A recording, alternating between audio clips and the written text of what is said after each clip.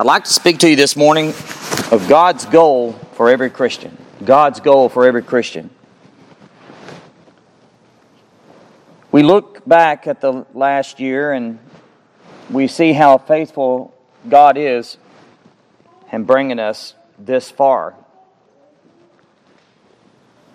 Yesterday's gone. There's nothing we can do about that now, but we have today.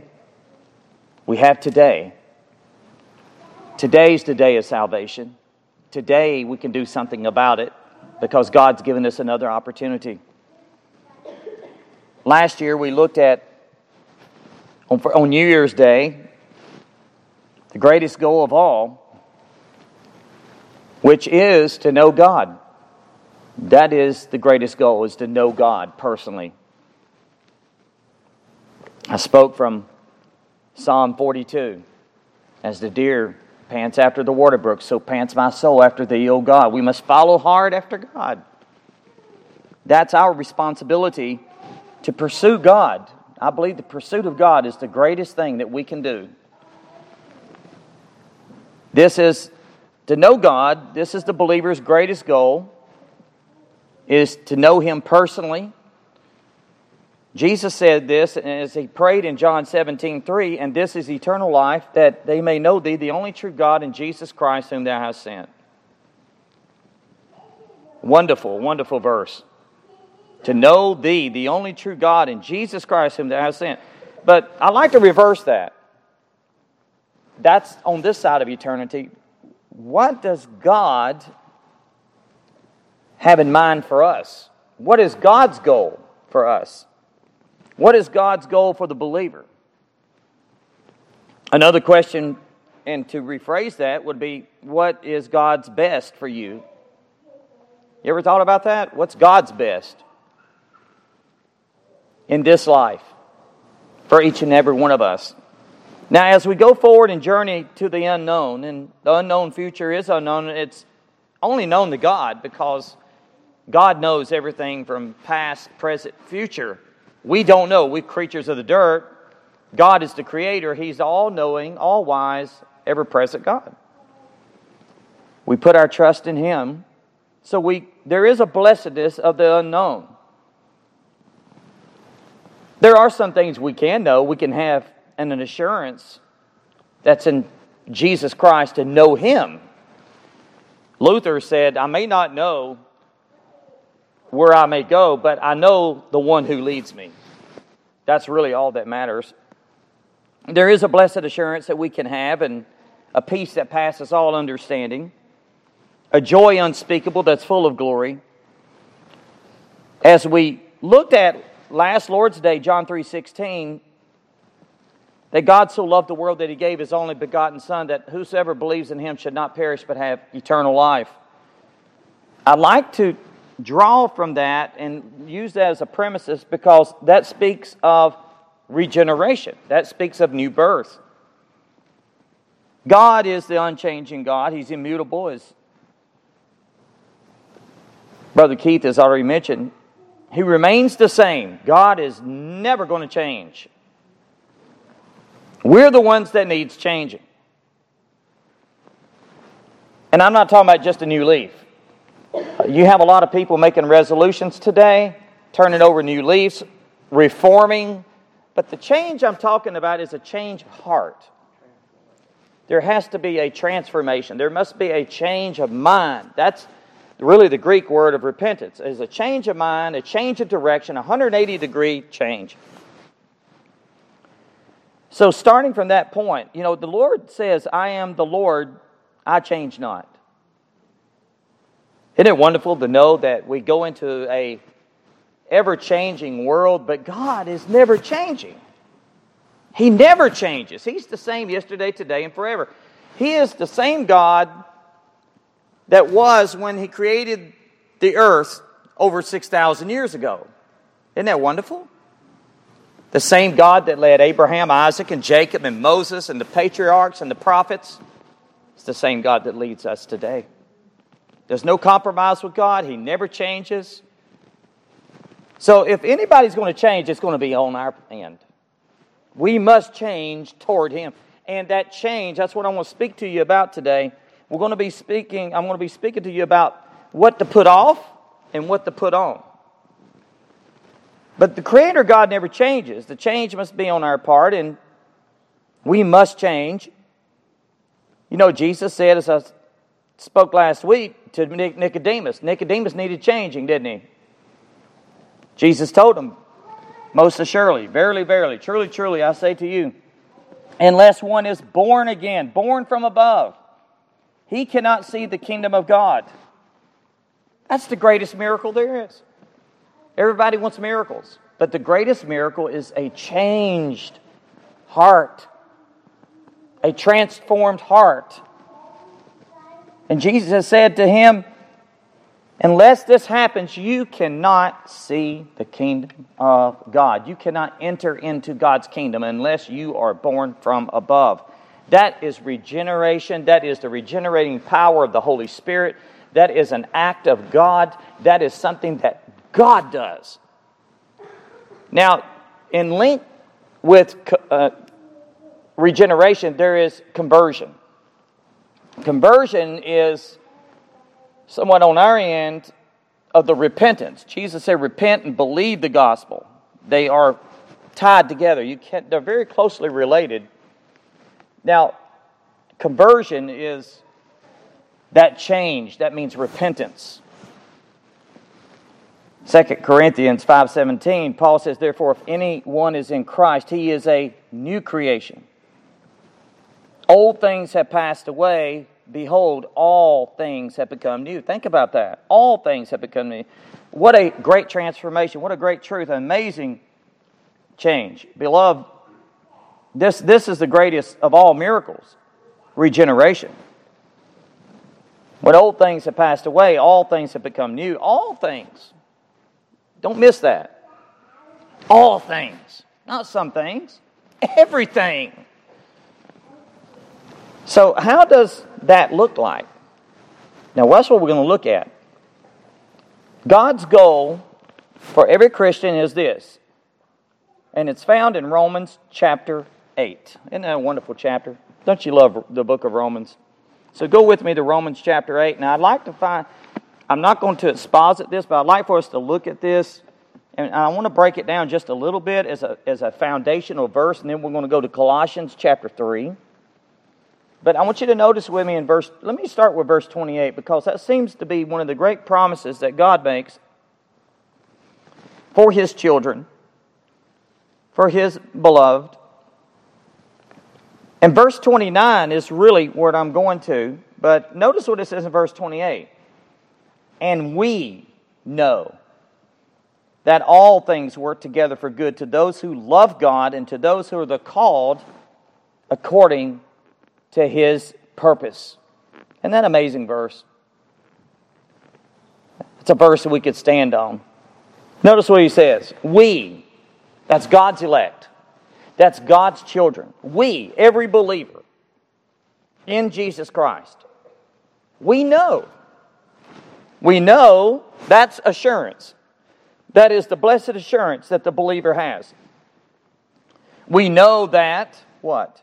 All things, not some things, but all things in this life, whether it be good or bad, whether they be crosses or losses, whether it be sunshine or rain or mountaintops and valleys, we know that all things, whatever life may hit us with, we know that all things under God's loving care and His providence will work out for the good. Who's good? God's good. It's God's good ultimately, but God's good is our good. Because you and I are part of the family of God. If you're God's elect. If you're a believer in Jesus Christ. And it is what God has ordained. Let's not miss this. That whatever God has ordained providentially that comes our way in life's journey. We would have never known this as a youngster, what God has for us in the future, would we? And by the way, think of it, even as a child, and if God were to come up to you as a child and tell you all that was to come your way, it would overwhelm us. We could not handle it. But God lovingly guides us and leads us and cares for us one step at a time, because He's gracious and He knows and He can handle it. We can't do it alone, can we? But notice what He says. Whatever comes our way, all things work together. They work together for what?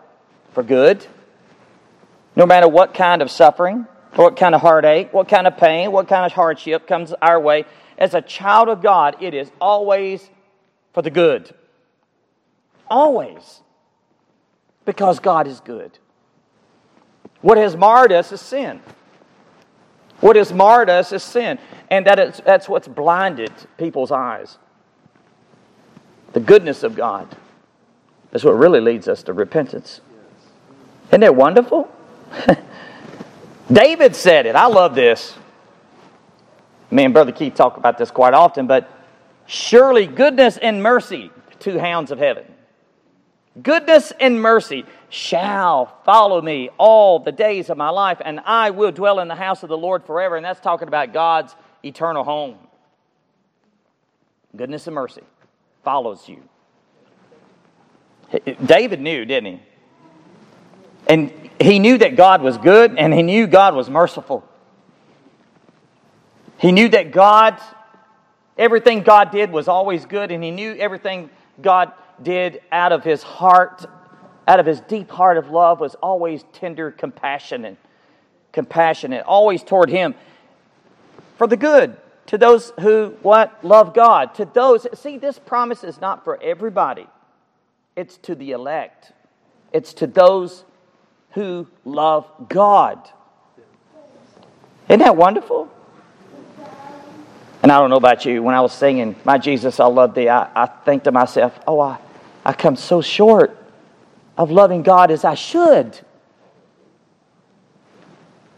But God can help us make up the difference by the Holy Spirit. And this is a promise from God to His people. And notice this. It's to those who are the called according to His purpose. Now we're getting a little bit closer to verse 29. The called according to His purpose. This calling is the effectual calling. You know, in John 3:16, it speaks about the general call, that the gospel is for all peoples. God does not exclude no one from His common grace. But here, the effectual calling is talking about this love that God has for His own. There's a special love.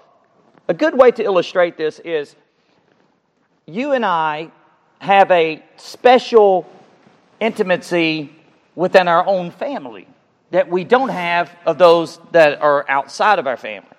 And it's the same with God. God has a special love to those that are His children, His beloved, than He does those that are outside. Even though God is love, and He loves all, and He does not desire anyone to perish, but He does have a special love for His own. And that's what He's talking about here. There's those that are effectually called. Those are God's hand-picked children, I like to put it. Those that God has marked out to be His own. His elect that He brings to salvation. Isn't that wonderful? Think about that. You're hand-picked. You're marked out. If you're in God, in Christ Jesus. If you're God's child today. Now notice with me, Paul ends in verse 28, and then in verse 29, he talks about predestination. Predestination. Look at verse 29, and this is a starting point in which we are looking at. For whom He foreknew, that's God's people, He also predestined. What did He predestine them to be? Listen, to be conformed to the image of His Son, that He might be the firstborn among the brethren. He foreknew. God is, that is a very controversial word, but it's a very important word. And the reason why I say it's controversial, there's a lot of different views among theologians today of this word. A lot of theologians believe that this refers simply to God's omniscience, that in eternity past He knew who would come to Christ. Now, He does. But rather, in the context here, Paul is basically saying it speaks of a predetermined choice that God has made in the past, eternal past. It's not that God is just looking in the future who's going to be saved. God has already, in the past, the eternal past, has handpicked His people. And a lot of people within the church has a hard time grasping this because they feel, how can God show more love to a group of people than to this people?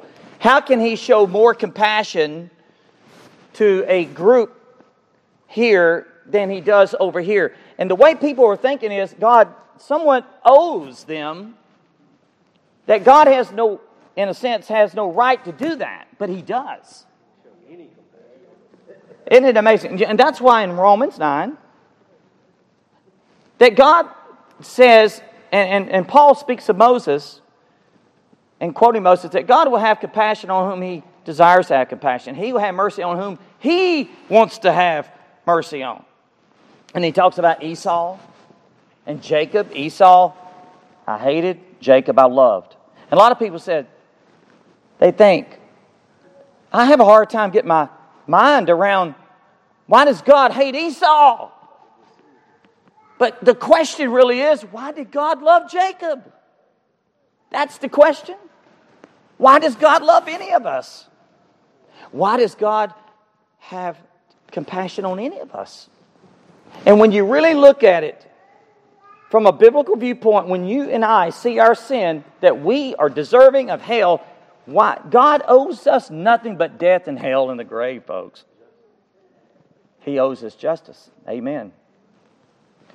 Now, this is where actually he goes to, and then eventually, if you there's a trail that there's an order, and the next verse is the golden chain of redemption. I don't want to get into this, but he talks about moreover whom He predestined, these he also called, whom He called, these He also justified, and whom He justified, these He also glorified. The golden chain of salvation, of redemption. Isn't that beautiful? You cannot disconnect that. It's linked. There is the predestined, marked out, the called, the justified, and whom He justifies, He will glorify. It will eventually lead to heaven, because when one is truly a child of God, born of the Spirit of God, he will be justified, he will be glorified. Eventually.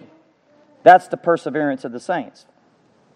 Now, we're talking about some really deep, deep waters here, and I don't have time to go into that. That is for another time.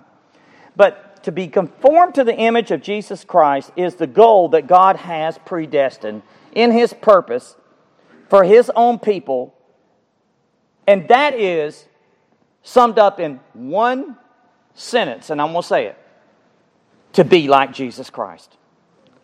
Folks, that's God's goal for each and every one of us. Now, as I was studying this, I was thinking, I need this so much. This is such an important message. Not because I'm preaching it, folks. It's because of what God has to say, because our sanctification should be a primary goal in our life as a Christian. I like the way Pastor John MacArthur put it. There's a wonderful message he's preaching. I would encourage you to listen to it. He calls it the honorable obsession, sanctification. Isn't that beautiful? The honorable obsession. It is an honorable obsession. We should be obsessed with sanctification. Sanctification means our cleansing, but it also means to be set apart from the world unto God.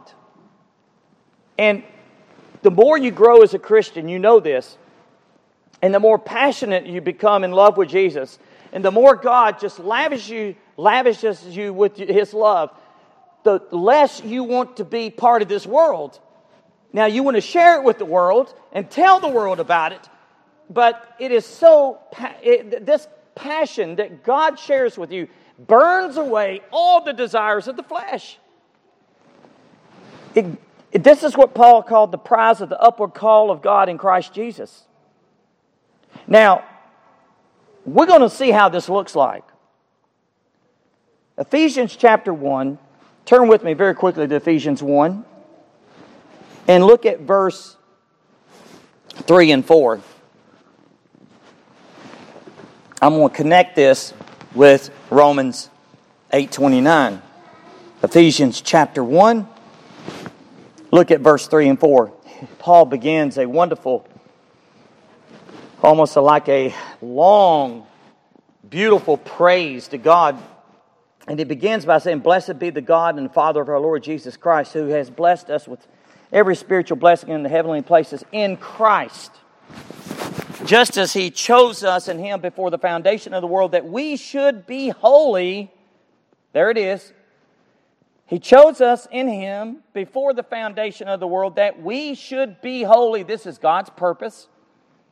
And without blame before Him in love.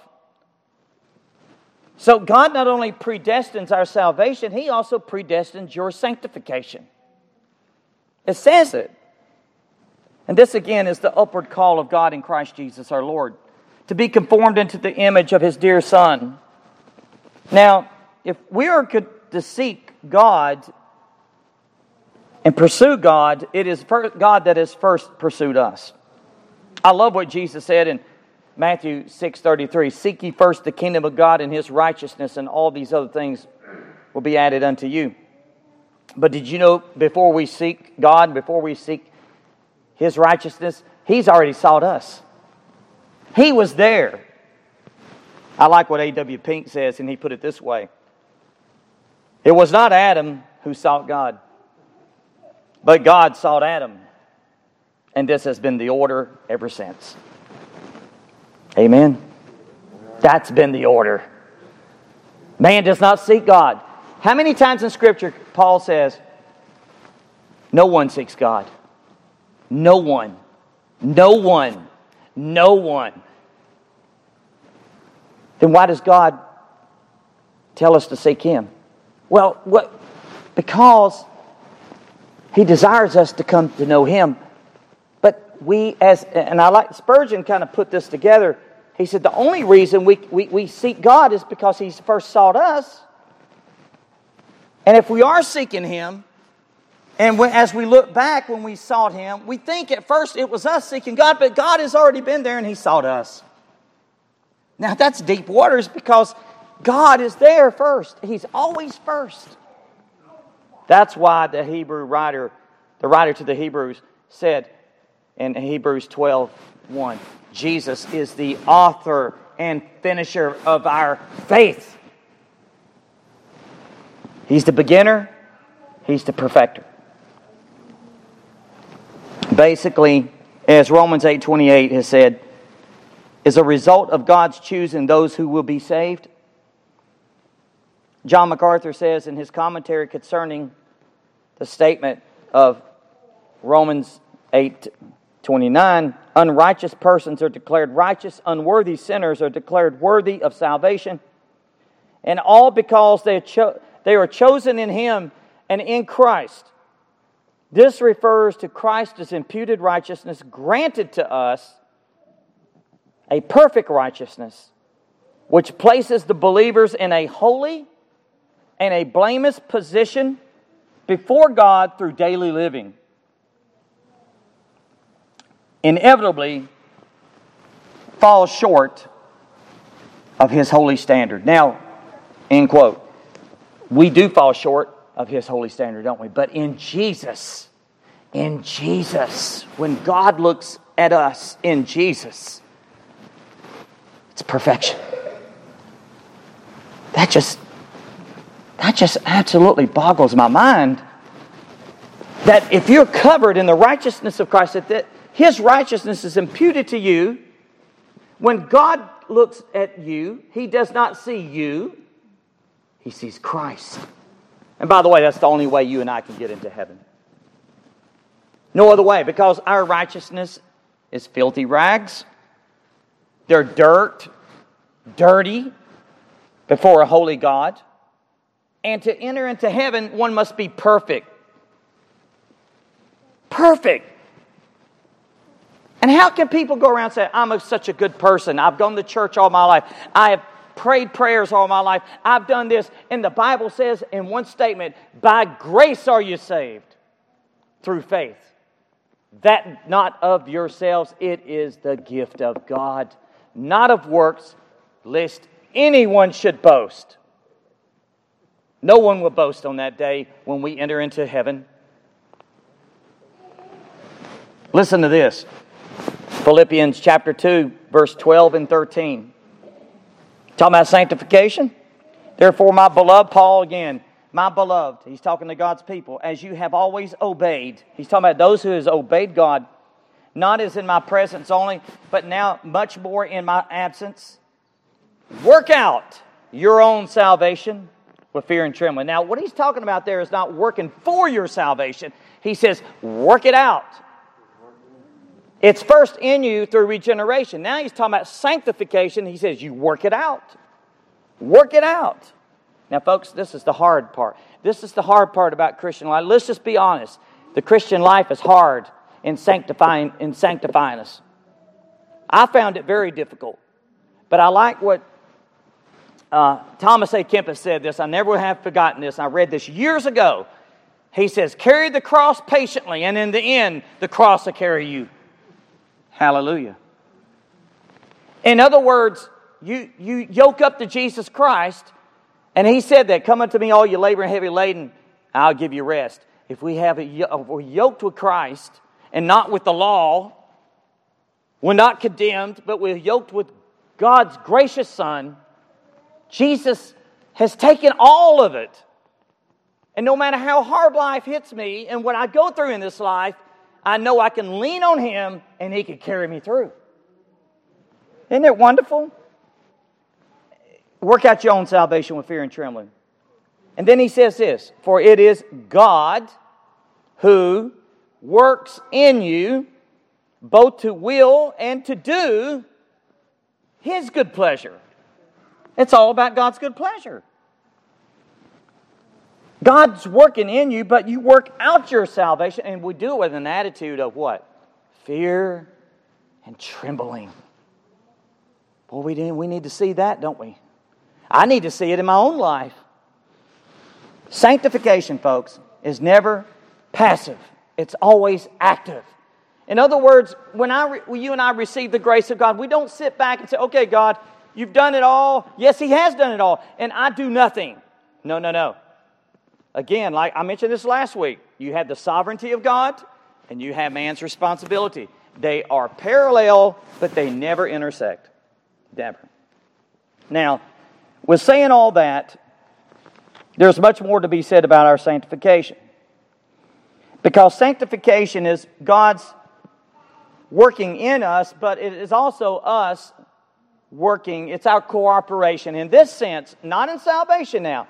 Salvation is not cooperation with God. God has done it all through Jesus Christ. But sanctification is a cooperation with God. It's synergistic. Amen. Salvation's monergistic. That means that God has done it all. Synergistic means I have a responsibility in this.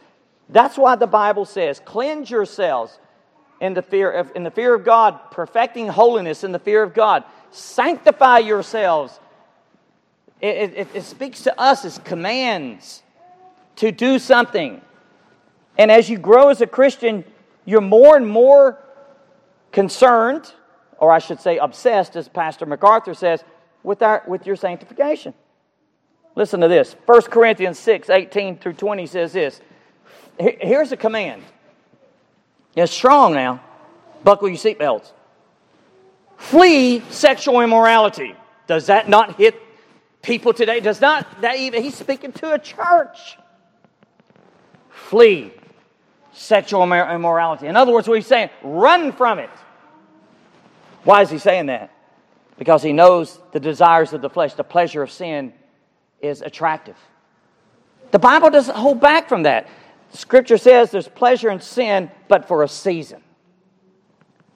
And eventually, it will be a ruin toward you. Just all you got to do is look at the life of Samson. Look at the life of Solomon. Look at what happened to those men. They were the richest man, the most wisest man, Solomon, fell into idolatry. He knew better. He had the fear of the Lord. Samson, he had a knowledge of God. But yet, a Delilah came along and took him away from his God. And you know the story. Flee sexual immorality. Every sin, Paul says, is outside of the body, but he who commits sexual immorality sins against his own body. Or do you not know that your body, the body matters, is the temple of the Holy Spirit who is in you, whom you have from God, and you are not your own? In other words, if you're a child of God, that body does not belong to you. What he's saying is the eyes, the ears, every member, every part belongs to God. Be careful what you hear. I like the children saw. How's it go? Be careful. Little ears, what I hear. Be careful eyes, what you see. And even as a child of God, growing up in the Lord and mature in the Lord by God's grace, I still have to remember that. Because so much is thrown out in front of us. Is it not? Just cut the TV on. Cut the phone on. Go on Facebook.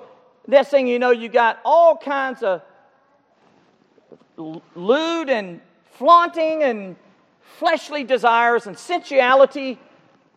It's everywhere. It's in the books, in the stores, on the billboards. It's thrown out constantly, and folks, you got to flee it. You see this? Look.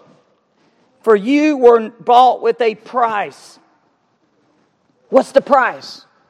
It cost the blood of God's Son to purchase you and me. God paid a heavy price for our salvation. But also, you must see this. Not only your spirit belongs to God, but your body belongs to God. And he says this, therefore, glorify God in your body and your spirit, which are whose? God's. Now, sanctification. I got to move on because we've got a lot to cover here. We've got to see how this looks like. Go with me to the book of Colossians now. Colossians chapter 3. How does sanctification look like? How does being conformed into the image of Jesus Christ look like? These verses tell us. Now, I won't break it down as I go. And this is powerful, folks. This is so powerful because look where he begins. The starting point is in verse 1. If you then been raised with Christ, seek those things which are above, where Christ is sitting at the right hand of God. This is the basics. This is the foundation. Paul calls for a different ethical standard for the living for the Christian. He says, seek those things which are where? Above. We talked about that. If you're born from above, you're born of God, you're going to seek those things which are from above, right? Why? Because you have a new heart. God has written His laws in your heart. Now, that means you have new desires. You have new affections. You have new everything. All things, old things have become, has been passed. All things have become new. Seek those things which are from above. Jesus said it, seek first the kingdom of God. Then He says, not only seek, in verse 2, He says set. Seek and set your mind on things above, not on things on the earth. Seek, set. Above. In other words, we should be eternally minded. We must be heavenly minded. This will take the church a long way if we do this and obey it, folks. If we have been born from above, again, we seek and we set our mind on things above, where Christ is, sitting at the right hand of God. Set your mind. This could be translated think. The illustration here comes to mind. It's like a compass. MacArthur brings this out. It's like a compass that points north. The believer's entire disposition, he says, should point itself toward the things of God and heaven. End quote. Amen? It's like the compass pointing north. Heavenly thoughts comes by what? saturating ourselves in the Word of God. And now we must remember this. We must beware of having a form of godliness, because the Pharisees and the scribes had a form of godliness. They searched the Scriptures, but Jesus says, you search the Scriptures and you have not seen that they testify of me. That's what Jesus is saying to them. In other words, they were looking at all these great things in Scriptures by the prophets, but they missed who God really was in flesh, Jesus. And they ended up crucifying him, right? Well, there's a communion with God that we're to have. Notice when in verse 3, for you have died, and your life is hidden with Christ in God. In other words, you have already died in Jesus Christ and buried with Him and risen again. Isn't that what the Christian life is about? Galatians 2:20, Paul says, I've been crucified with Christ. It's no longer I that live, but Christ that lives in me. And the life which I now live in the flesh, I live by the faith of the Son of God who loved me and gave Himself for me. Hallelujah. What a statement. I mentioned this before, and this is nothing to me, folks. But when I was first converted to Jesus Christ, I was quoting this out loud all the time. And I didn't realize that I was a girl in church that was committing fornication. And I'm telling you, she didn't tell me that, but we pretty much had a feeling, because she was constantly, and her boyfriend was constantly going to her house when the parents would leave. And she told me this later on. She said, David, you had no idea. Every time you quoted that verse, it hit my heart. She said, it convicted me so much, and I was going to church, play acting. And I was committing fornication, sexual immorality. And she said, every time you mentioned that, I had been crucified with Christ, I was pricked to the heart. She said, that was a verse that as you were constantly speaking it out loud, not knowing that I was lost, the power of the Word of God took a hold of her heart, and she was later on born again because of that seed. We don't realize the watching world, and we don't realize what they're seeing, and they're looking at you. You're the only open Bible. Even people that go to church pretending to be Christians that are not Christians. And this was one. She eventually was converted. Glory be to God. Amen? But see, we speak God's Word. You speak God's Word. It has life-giving power. Well, Jesus Christ is the power. He's the one. My question is, have you died? Have you died with Christ? The verb's intent indicates that a death has occurred in the past. Have you died with Jesus Christ? Are you buried with Him? Have you arose with Him? Are you risen with Him? Is your life hidden with Christ in God? And then he says, when Christ, who is our life, is Christ your life, appears, then you also will appear with Him in glory. You know what that talks about? We've been talking about in 2 Peter. The second coming of Jesus. When He comes back. Does not this tie in with Titus chapter 2, verse 11 through 14? Listen to the Word of God. For the grace of God that brings salvation has appeared to all men. God's grace teaches us something. Teaching us that denying ungodliness and worldly lust, we should live soberly and righteously and godly in this present age. God's grace teaches us to live a holy life. That's what He's saying. And by the way, nowhere in Scriptures will you ever find the grace of God teaching us to live a compromising, unholy life. Never will you find it. Matter of fact, it will time and time again, if you look in the book and read the book of Hebrews, it warns us for trampling the grace of God underfoot and crucifying the Son of God afresh.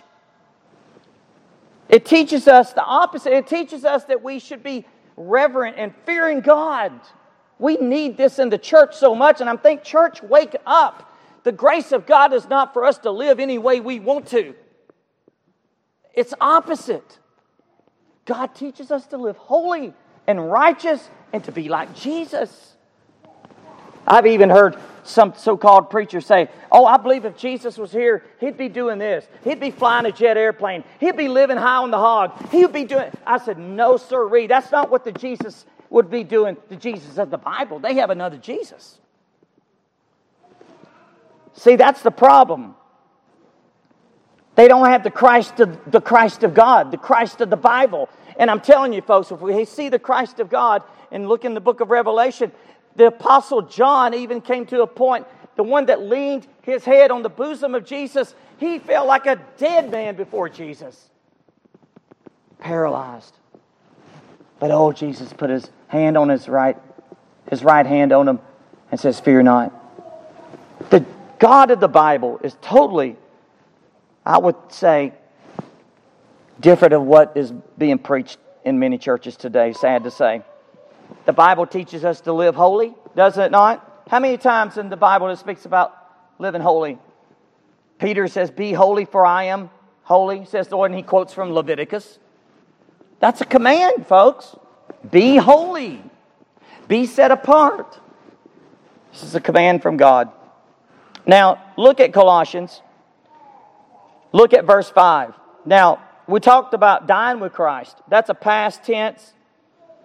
Now he talks about doing something in the present tense. Therefore, put to death your members. Now he's going to sanctification. Put to death your members. You ever thought, what is it that we are to consider dead? The idea here is to reckon it dead. Romans 6:11 says, for so, even so, reckon yourselves indeed dead, to be dead to sin, but alive to God in Christ Jesus. What a statement. That's an imperative statement. You know what an imperative means? It's of vital importance. It's extremely important. It is absolutely crucial. It requires immediate action. It's active, not passive. Again, reckon it. Be constantly counting on it. It's a fact. Yourselves to be dead to sin and alive to God in Christ Jesus. Martin Luther said, I died with Christ, but it was not long after I died with Christ and I was buried with Christ and I arose again with Christ that I found out that the old man can swim. The dead man. And you know what he's saying? That's the struggle. Look at Romans 7. You can read it in your devotional time. Paul had a struggle, a war there. And what he's saying here to the people at Colossae, he says, you need to put to death your members which are on earth. What are they? Fornication, uncleanness, passion, evil desire, covetousness, which is what? Idolatry. Put to death means to mortify it. In other words, we must hack it up. We must not pet it. We must be hard on it. And folks, this is hard about the Christian life, but it must be happening. And that is something we must learn as Christians, is to hate this sin that God hates. And by the way, when you are born again, you will hate that sin. And you will love righteousness. That is a sure mark of a child of God. To love righteousness, to hate sin. Folks, everything that is against God has to go. Treat it as dead. Put it to death. Hack it to death. As Samuel hacked Agag to pieces. Everything that will keep us from fully surrendering and obeying our Lord must come to a death sentence. It must be put in the electric chair. Colossians 3:5. Put to death your members which are on the earth. Fornication, uncleanness, passion. What are these? Let's look at them. Immorality refers to any kind of illicit sex. Sexual behavior outside of marriage. It is all sexual immorality, including adultery, fornication, homosexuality, lesbianism, intercourse with animals. Can you believe people would go that far? But they do. Wow. It must be put to death. Impurity, uncleanness, filthiness, in a moral sense. It is a perverted, immoral lifestyle. Listen, folks, do we not live in an age that so glorifies the flesh, and we see this constantly? And the people of God must be pure and holy and sanctified. I'm not talking about being self-righteous. I'm talking about being like Jesus. Look at the next one. Passion. Passion, what does that mean? Inordinate affection. A strong drive that does not cease until it's satisfied. The dictionary says this. Webster, this strong desire can be either good or bad, but in context it indicates depraved passion. This person is a slave to his evil desires. He's driven. He's a driven person that's obsessed by his evil passion, sensuality. Folks, Paul is writing to a church here. Evil desire. That means desire, longing for something that is forbidden. A lust for all evil in a broad sense, for anything evil. Paul probably includes the word here to cover every inconceivable, or I'm supposed to say, conceivable evil thing that is against the holiness of God. Wow. Look at this last one. Covetousness. Covetousness. You know what that means? Greed. Insatiable. Being insatiable. With the ideal to desire more and more. To covet. The more you get, the more you want. I got to have more. I got to have more. Don't we live in a world like this? But what about the Christians? Good night. Sad to say, it's in the church. And a little leaven leavens the whole lump. It is a selfish greed that cannot be satisfied. Here, the person who wants that which is forbidden to him, just like Eve desired the fruit that was good to her eyes. It is beyond his means, so he takes it anyhow.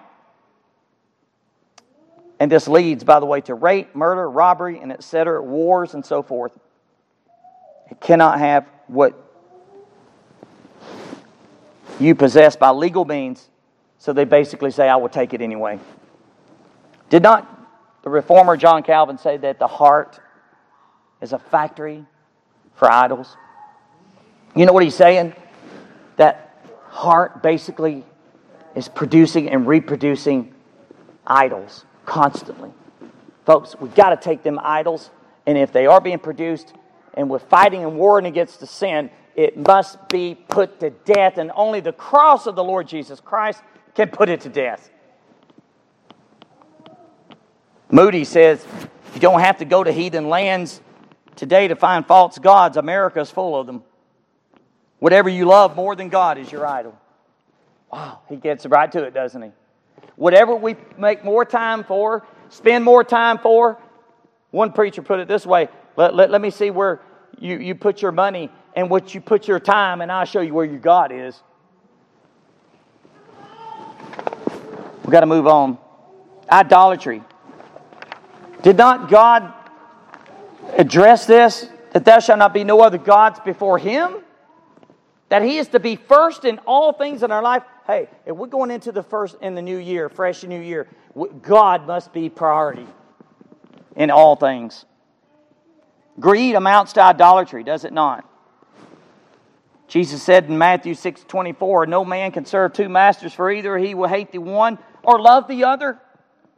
Jesus said there's no neutrality there. He says you will love the one or hate the other. You cannot be devoted to one and despise the other. And then he basically says you cannot serve God and mammon. That means money. Wow. This is really heart-seeking. And I need this. And you know, folks, you look at verse 6. Paul basically reminds the people here, the church, for an account of these things, the wrath of God will come upon the sons of disobedience. The wrath of God? The wrath of God? You don't hear much preached about God's wrath, do you? It's a deep-seated anger of God, that God hates sin with a fiery anger. And by the way, that anger of God was placed on His Son at the cross of Calvary, that Jesus took for you and me. We're to be different, right? We're to be different. Now, I want you to see this. Go to verse 6. Because of these things, the wrath of God is coming upon the sons of disobedience, in which you yourselves once walked when you lived in them. In other words, you once walked like this. You're different now, right? You once lived like that. In other words, you're changed. You're different. And then he says, now he tells us what to put off. I want you to see this. Put off the old self. But now yourselves are to put off all these: anger, wrath, malice, blasphemy, filthy language out of your mouth. Let's look at these. Anger. This is a long-lasting, slow-burning anger. It tends to stay around a long time. It's just outbursts of anger. Children of God, we've got to put this aside. We've got to put it off. Is not this what the new year is about? We put off the old, put on the new. Put off wrath. That means refers to a burning anger that flares up quickly, burns with intensity of fire. It's an outburst of anger. It just as quickly dies out, and then like a burning dry pine straw, it blazes up quickly and burns itself out. Paul says in verse 8 that whether our reaction to life are long-lasting or sudden bursts, both are wrong and need to be dealt with. Look at the next one. Malice. What's malice? What's malice? It's an all-pervading evil mindset that conceives of evil things to do. It's a vicious nature that is predetermined to do evil to others.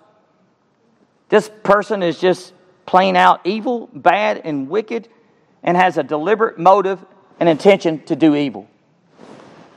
Look at the next one. Slander. Basically blasphemy. Blasphemy. This person will use abusive speech to belittle other people and cause them to lose their good reputation. They insult. It goes along with gossip. They insult people with their speech. That's why the Bible is so against gossip. Abusive speech. Filthy communication out of our mouth. Christians? Well, I don't know about you. How many Christians you know uses bad language? Obscene, foul mouth, filthy talk, and I always tell people. And one person said, and I was talking to, and had all this Bible knowledge, and he claimed like he was another Luther. He says, I'm like a prophet of God, and I'm telling you all this, and he was using all this foul language. I said, you have no right to talk to me. And I said, by the way, the tongue, I told him James 3, what the tongue is set on fire from, hell. I said, and by the way, and then he says, well, I got a potty mouth. I said, yeah, you do, and you got a potty heart too. Because Jesus says everything that comes out of the mouth comes from the heart. This person was within the church, had all this Bible knowledge. Good night. Then he says, do not lie to one another, since you've laid aside the old self with evil practices. Paul states imperatively to forbid completely these behaviors. Stop lying. Don't do it. And basically what he's saying here, you are to put off all these things. Now, that's the negative. That's the negative. Let's look to the positive. We're to put off the old man, refers to the old nature, because knowing this, Paul says that our old self was crucified with Christ in order that our body of sin might be done away with, so that we would no longer be slaves to sin. Amen? Romans 6. I got an amen from... You listening, aren't you? Take off that old flesh, those sinful attitudes, thoughts, feelings, and put it to death. Be not conformed to this world, but be ye transformed by the renewing of your mind. Well, he tells us also things we should put on. What are we to put on? Notice this. And have, in verse 10, and have put on the new man who is renewed in the knowledge according to the image of him who created him. There it is. The image of Jesus Christ. The renewed in knowledge, the new man, according to the image of him who created him. Where there is neither Greek nor Jew, circumcised nor uncircumcised, barbarian, Scythian, slave nor free, but Christ is all in all. And now look at verse 12. Verse 12, therefore. Therefore. In other words, that therefore is there for a reason, right? As the elect of God, holy, in other words, set apart, beloved, you're beloved of God. The first thing he says to put on tender mercies. Isn't that beautiful? Tender mercies. Now, folks, this is like, in a sense, I like you through the picture. Every day you take off the old dirty clothes and put on new clothes. We take a bath. We pamper our body, don't we? But what about our spirit man? Paul speaks about put on the whole armor of God. We're to put on God's armor to go to war. The breastplate of righteousness, the helmet of salvation, feet shod with the preparation of the gospel of peace, girded with truth, the sword which is the Spirit of God, which is the Word of God, and the shield which is the shield of faith. That's the soldier. That's the warrior. To fight. In other words, we are in a warfare, right? But here he says, as the elect of God, we're to put on tender mercies. Is not the tender mercies like Jesus? Is not kindness like Jesus? Is not humility like Jesus? Meekness like Jesus? Long-suffering like Jesus? Absolutely. Ephesians 4:23-24 says, and be renewed in the spirit of your mind, that you put on the new man, which is after God is created in righteousness and true holiness. If you want to see someone that true holiness is Jesus Christ. True holiness manifest in the flesh. And we are God's people. Kindness, goodness, kindness, generosity. I don't know about you, this convicts me. You put on this goodness and kindness, just generosity, always seeking the highest good in others. Kindness is an attitude that always demonstrates itself in action. It reaches out and touches people's lives. Folks, this is Christianity 101. This is Christianity in shoe leather. This is everyday application. How about humility?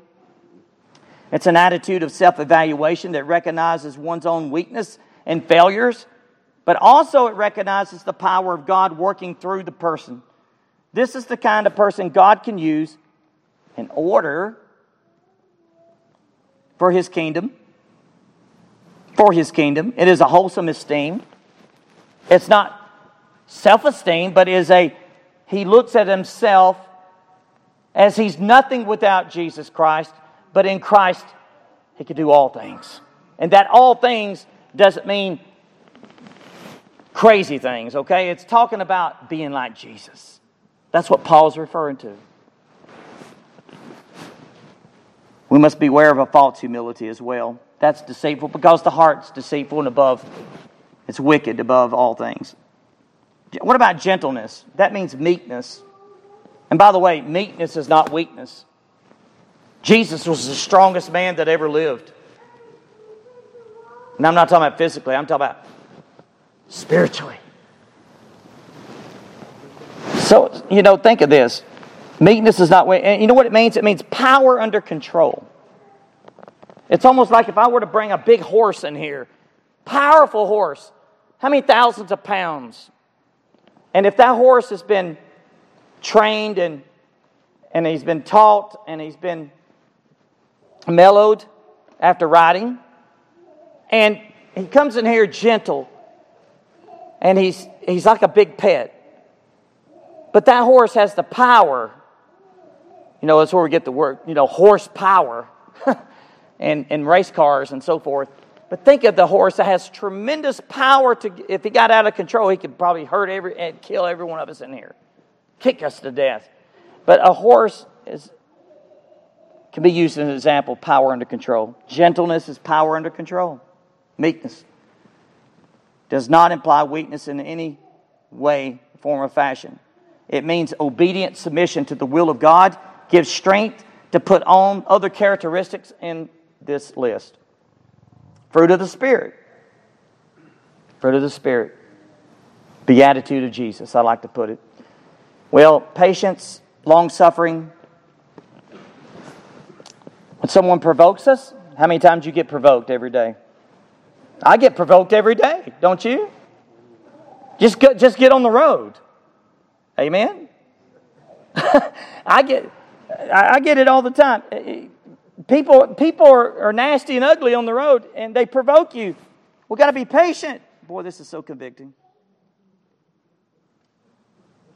To endure pressure of life that refuses, and to refuse to retaliate, folks.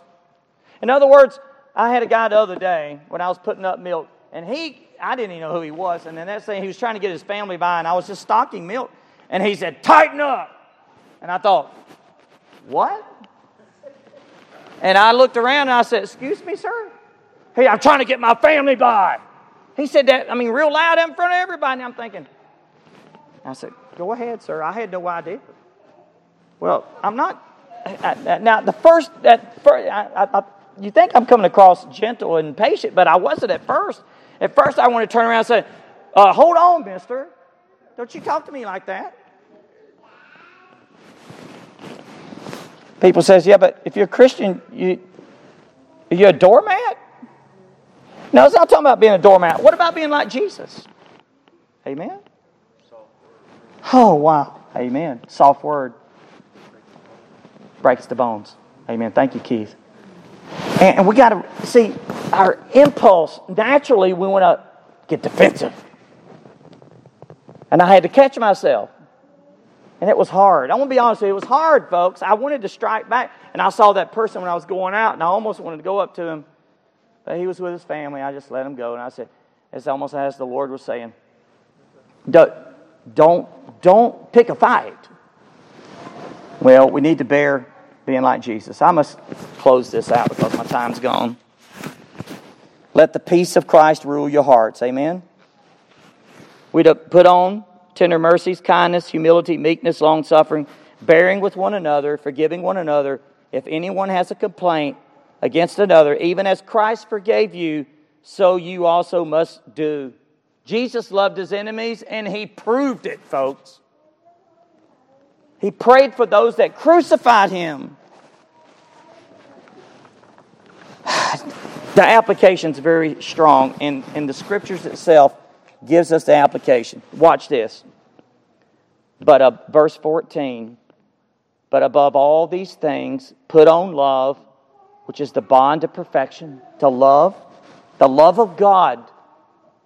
1 Corinthians 13, love never fails. Love never fails. Do we believe that, folks?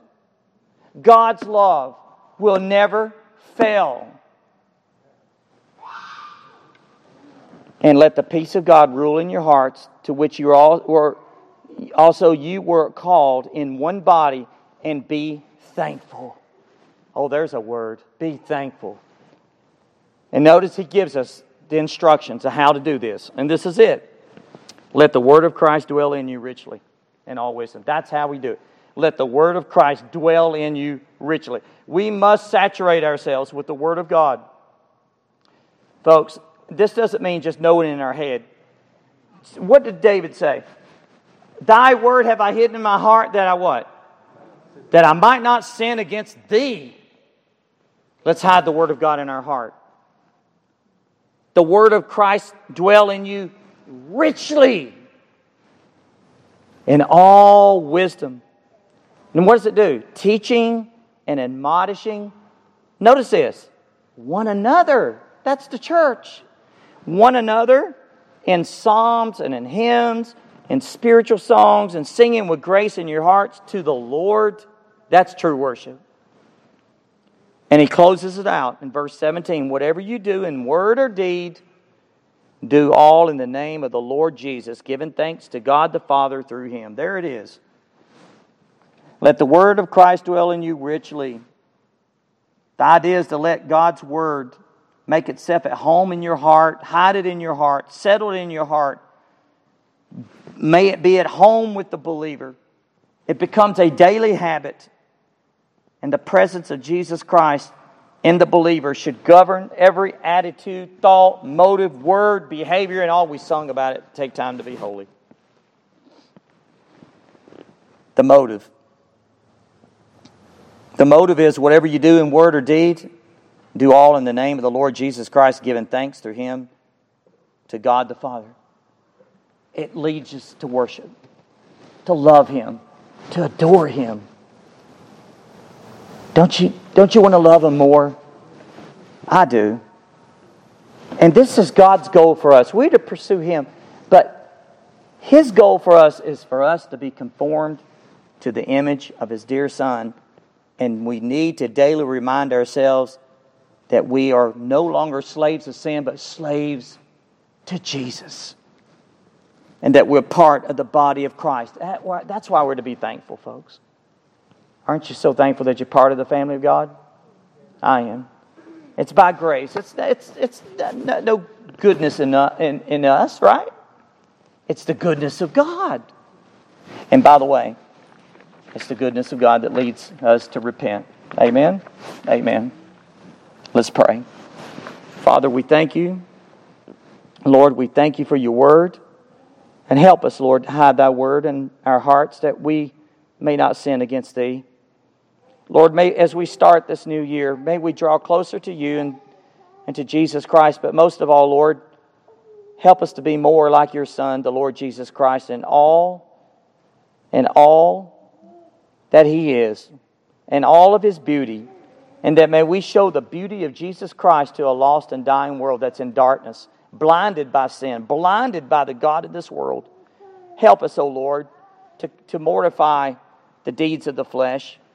Help us, Lord, to put to death the deeds of the flesh through the Spirit, that there's no condemnation to those in Jesus Christ, but it's through Your Spirit, because if we're in the flesh, we cannot please You. But if the Spirit of Him who raised Jesus from the dead dwells in us, and who raised Christ from the dead will also give life to our mortal bodies through His Spirit who dwells in us. So, Lord, it's Your Spirit. We will live if we live according to the flesh, we will die. But if we live by the Spirit, we put to death the deeds of the body, we will live. Lord, help us. Help us. And we look to You, looking unto Jesus, the author and finisher of our faith, who endured the cross for the joy that was set before Him. And we praise You for this in Jesus' name.